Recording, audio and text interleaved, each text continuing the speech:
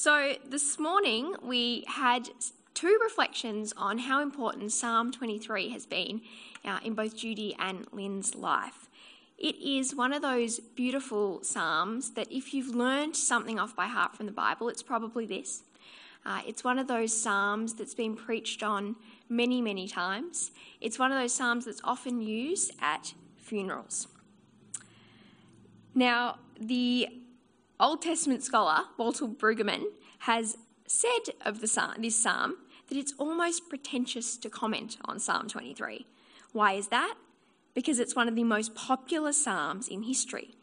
It's been preached on and written about so many times over the centuries. So it is slightly daunting and a privilege that I get to preach on it this morning. But I don't want us to check out or think that we've heard it all before with Psalm 23. Honestly, you may have heard a very similar message to what I'm about to bring today, because I'm not here to bring some fresh retelling of Psalm 23. What I'm here to do is to bring us back to the beautiful, timeless principles that are found in this passage, and to remind us again to draw close to a God who cares. And my prayer this morning for us all is that through the Holy Spirit, Christ will speak afresh to you this morning. Well, there's this beautiful story. At a religious meeting, there were two readings of Psalm 23. Oh my goodness, we've totally forgotten that Christina was going to be... Come on out, Christina. A round of applause for Christina that I'd forgotten to invite out. Christina has been drawing along and bringing a creative interpretation to this series, the Filling the Slate of My Life series. And so today is week 4. Let me give you a hand with this. So Christina will be joining us this morning to draw along with the sermon to give another interpretation to Psalm 23. So back to our story. It's a religious meeting and there are two readers of the 23rd Psalm. One is a young actor. He's a young actor who possessed beautiful, dramatic voice and presented the first reading of Psalm 23. He read the psalm with great skill. It was a wonderful thing to behold, and the crowd reacted with a thunderous applause afterwards. The second reader was an older woman.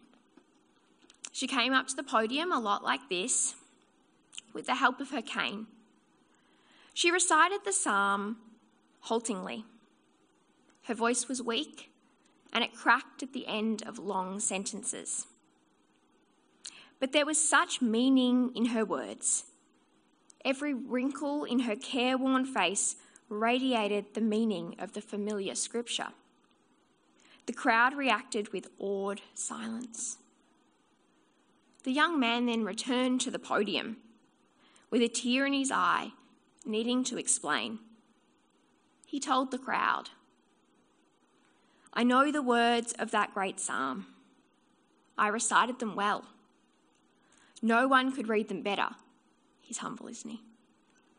But this woman, she knows more than the words. She knows the shepherd.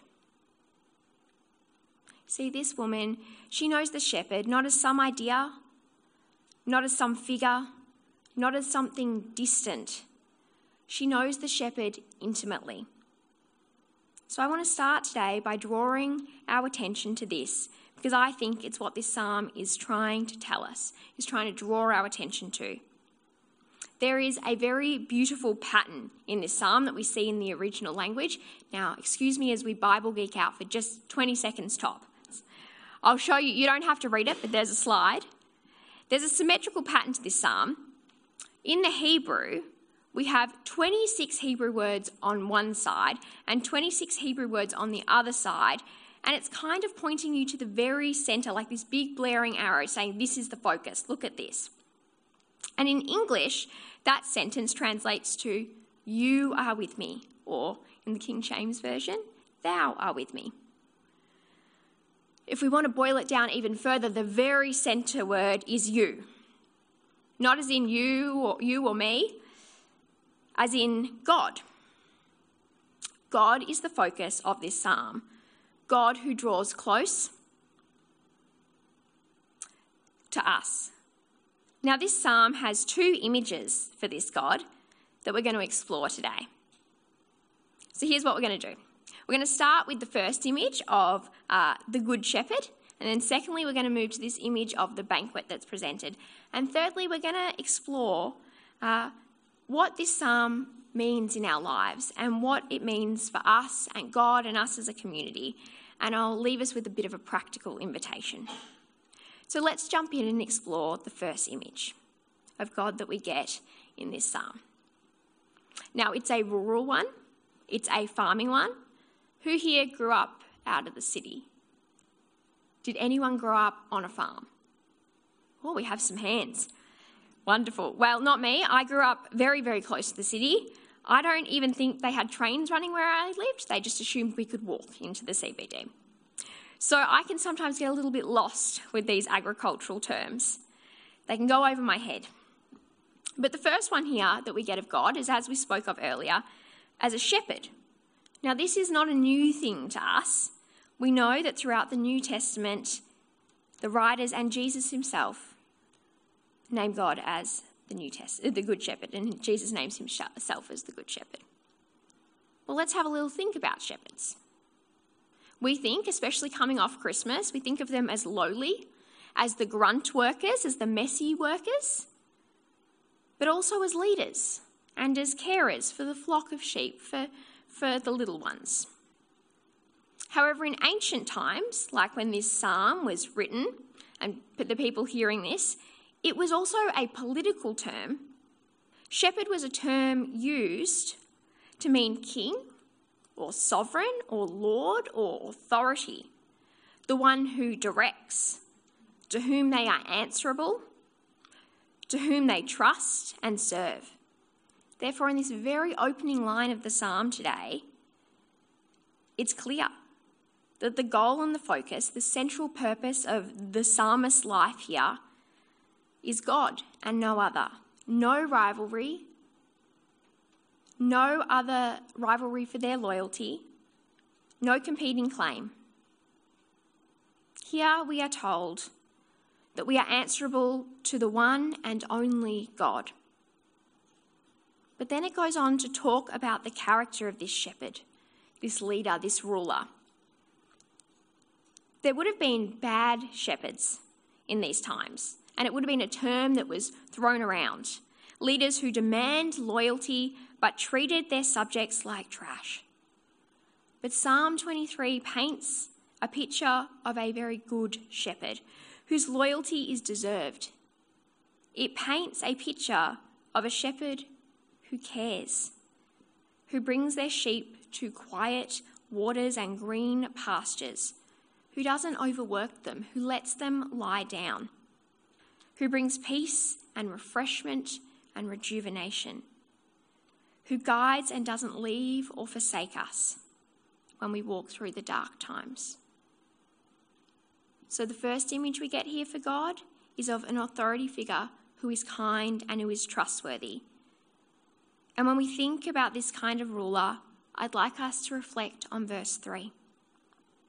This psalm is often preached at funerals, and therefore it can sometimes be misunderstood to be talking exclusively about afterlife, that the darkness that we walk through in the valley is death, and then the Good Shepherd guides us through to the next home. But that's not entirely what this psalm is about. The psalm is actually about living. This psalm is about life. And that's why it's part of the Filling the Slate of Our Life series. In verse 3, when we talk about this ruler, a God who refreshes our soul, soul might not be the best translation of the word. It's one of those great examples when in the English language, as beautiful as our language is, it doesn't quite have a word that can encompass the original Hebrew word that was used in the psalm. The word used here was nephesh. You guys can try say it if you want. Nephesh? Yeah. Now let me explain why we lose some of the specialness with this word. In our culture, we can often think of the body, this thing that we're in, and the soul as separate. The soul is kind of contained in the body. Like our body is a little jar, and when we die, we pop open the lid, and the soul can go somewhere else in the body, or the jar stays here. But nefesh has a very different connotation to our idea of soul. Nefesh is the whole person, all of us together. It's possibly better identified as a tangled up ball of yarn. Our soul and our body and everything together, everything that makes us who we are. It encompasses the whole of our being, the whole of our life, our experiences, our body, our faith, our spirit, our mind, our emotion, our feelings, our expression of that. All that God has created us to be is the nefesh. Therefore, when it says the shepherd refreshes my soul, it can literally mean the shepherd refreshes my whole life, or the shepherd resurrects and makes my life new. That wherever we are right now, we can come to Jesus, the Good Shepherd, to be refreshed and to be rejuvenated. This is a psalm about life with the shepherd. This is a psalm about living. It is a psalm about a God who is amongst us in life. That then brings us to the central line that we talked about before, the "you are with me," that God is with us. We then shift to a new image in this psalm of a banquet, of God as a host of a banquet. When we see this shift, we also see that the person praying this psalm no longer talks about God in the third person.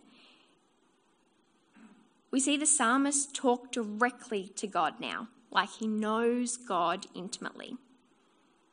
This brings a language of familiarity and intimacy, which then allows the psalmist to start talking in the first person. The psalm says, "You prepare a table before me in the presence of my enemies. You anoint my head with oil. My cup overflows." This image of anointing with oil is not what we might think of as a little bit of oil on the head. No, it is like this intimate sort of drenching someone in oil that they would do. They'd get it all in their hair. It's not something that you do to just anyone. It was a familial act. They would drench a person in oil and rub it in. It was messy. It's messy to touch someone in that way.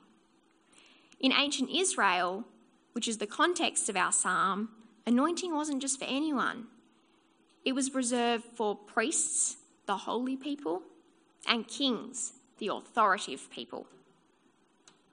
This is something then that the psalm communicates to us, saying, you and I, we're not only in an intimate sort of family relationship that I'd get oil up in your hair, but I wish to bless you like you are someone very, very important. Then the psalm goes on to say, my cup overflows. This is the idea that the host, that God has been so generous, not just to fill the cup and to meet the needs, but to let it overflow. How beautiful is that?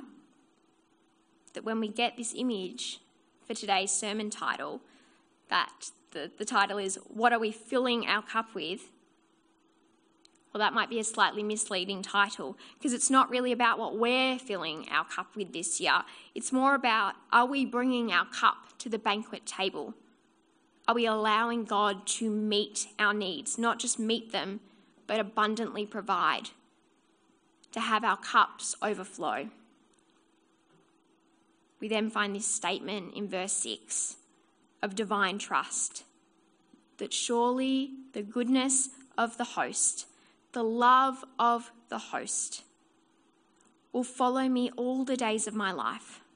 I will dwell in the house of the Lord forever. the psalmist is saying that this is my host. This is my host not just for one day when the host feels like having me in their home, but I am welcome here in this home forever. I can dwell and live in this home and be provided for every single day of my life. So in summary, we've got two images for God here. Over here, we have God as the Good Shepherd, as a divine ruler who is deserving of our loyalty, not just because of the royalty or the authority or because of his crown, but because God is with us, because God is good, because God is faithful, because God is caring. Therefore, God as ruler deserves our loyalty, deserves us to have some type of reverence and respect for him. The second image we have over here is of a God who is intimately close to us, who is hospitable, who is hosting us, who is making a banquet and a home for us, fulfilling all of our needs in our lives. Someone who comes to touch and intimately know us at our core. Not as we ought to be, not as we hope to be, not as others would have us be, but as we are. This God of authority who cares for us, and this God of intimacy who meets our needs. So, with that being said, I have an invitation for you all today. If God is as I have described over the past 10 minutes, if God is as the Psalm 23 describes, as someone who wants to draw close to you, wants to chase you down with abundant love and meet all of your needs, do you want to draw close to God? As you fill the slate of your life this year, do you want to draw close to God in a way that fills your cup? If the answer this morning is yes, then it's all about relationship, our relationship with God. Now, if you ask any relationship counsellor what the key to a good relationship is, they're going to say trust and communication. And that's what these Psalms are all about. The Psalms are songs. The Psalms are prayers that have been used not only by the Israelites in the Old Testament, but throughout the centuries by followers of Christ to connect with God, to have conversations and communicate with God. They are part of the living, breathing, Holy Scripture. So as we approach this year, I want us to think about how we can use the Psalms to draw us to God, into a trusting and intimate relationship with God. Now, as you might know, there are many genres of Psalms. There's Psalms of lament, there's Psalms of praise. Today's Psalm was of trust, prayed by someone who is completely devoted to the Lord and feels the refreshment of God. But I want to name that might not be where you're sitting today. And I want to be transparent and open with you that it's not always where I am either. I am not always praying the Psalms of trust.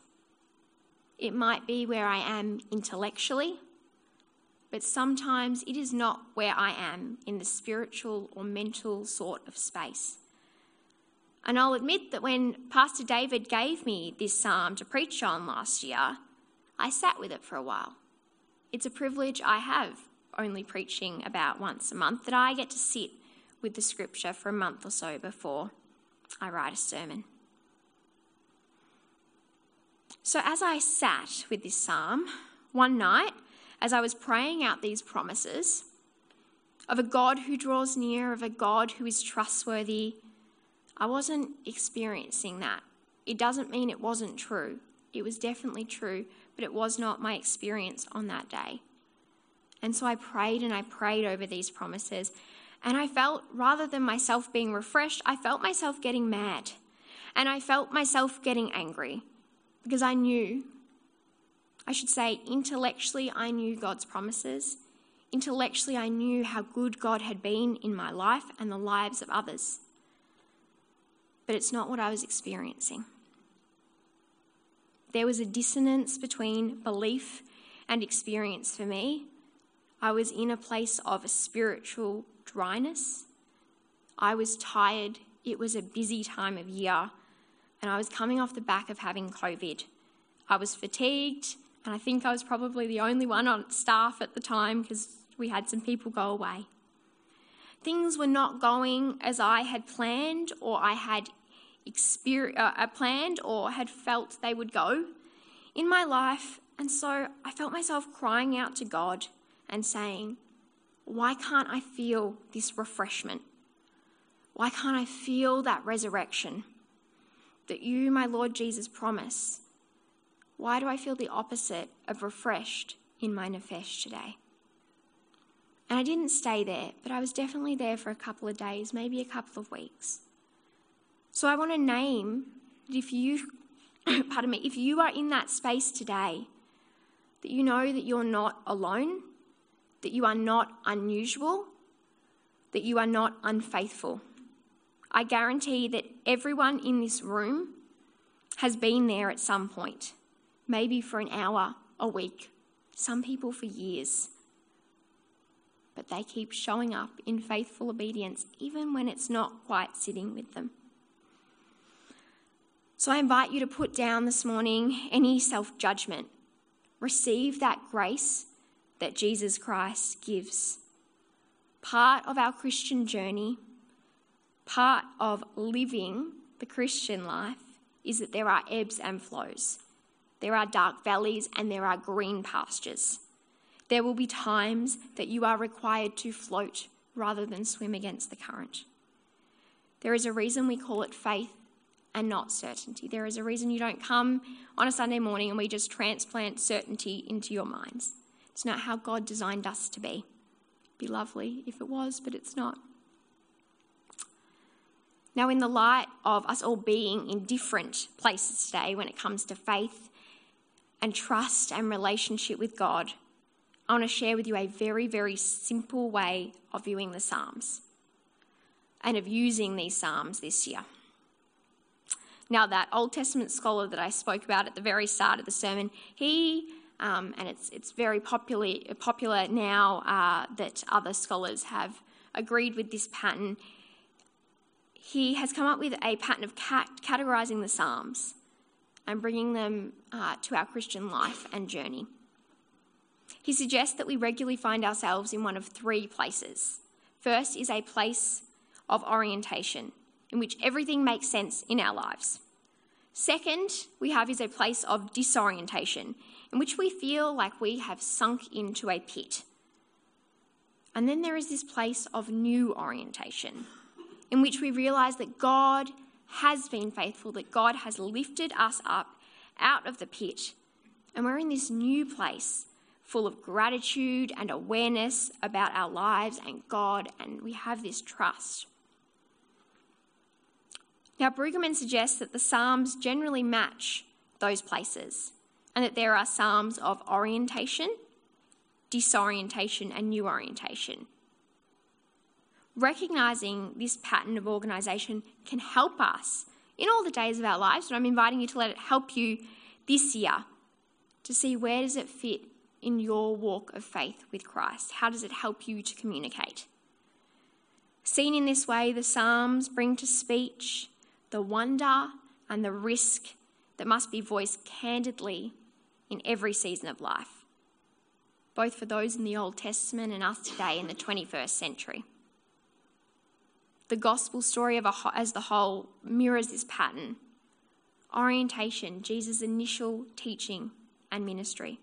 Disorientation, Jesus' passion and death. And then finally, new orientation of resurrection and new life.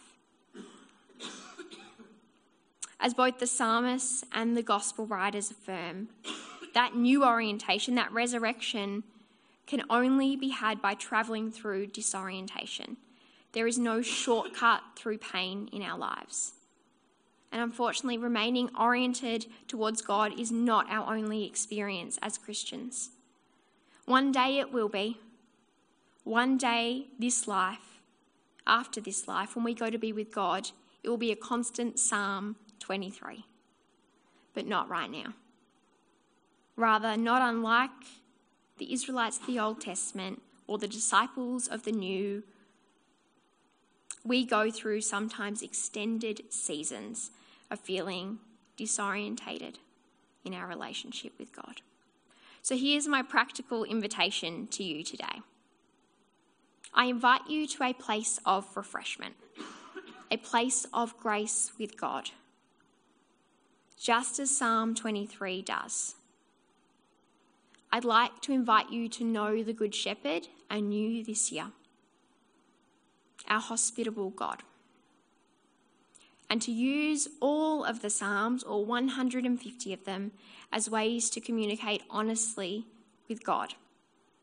When you don't have the words yourself, use the Psalms.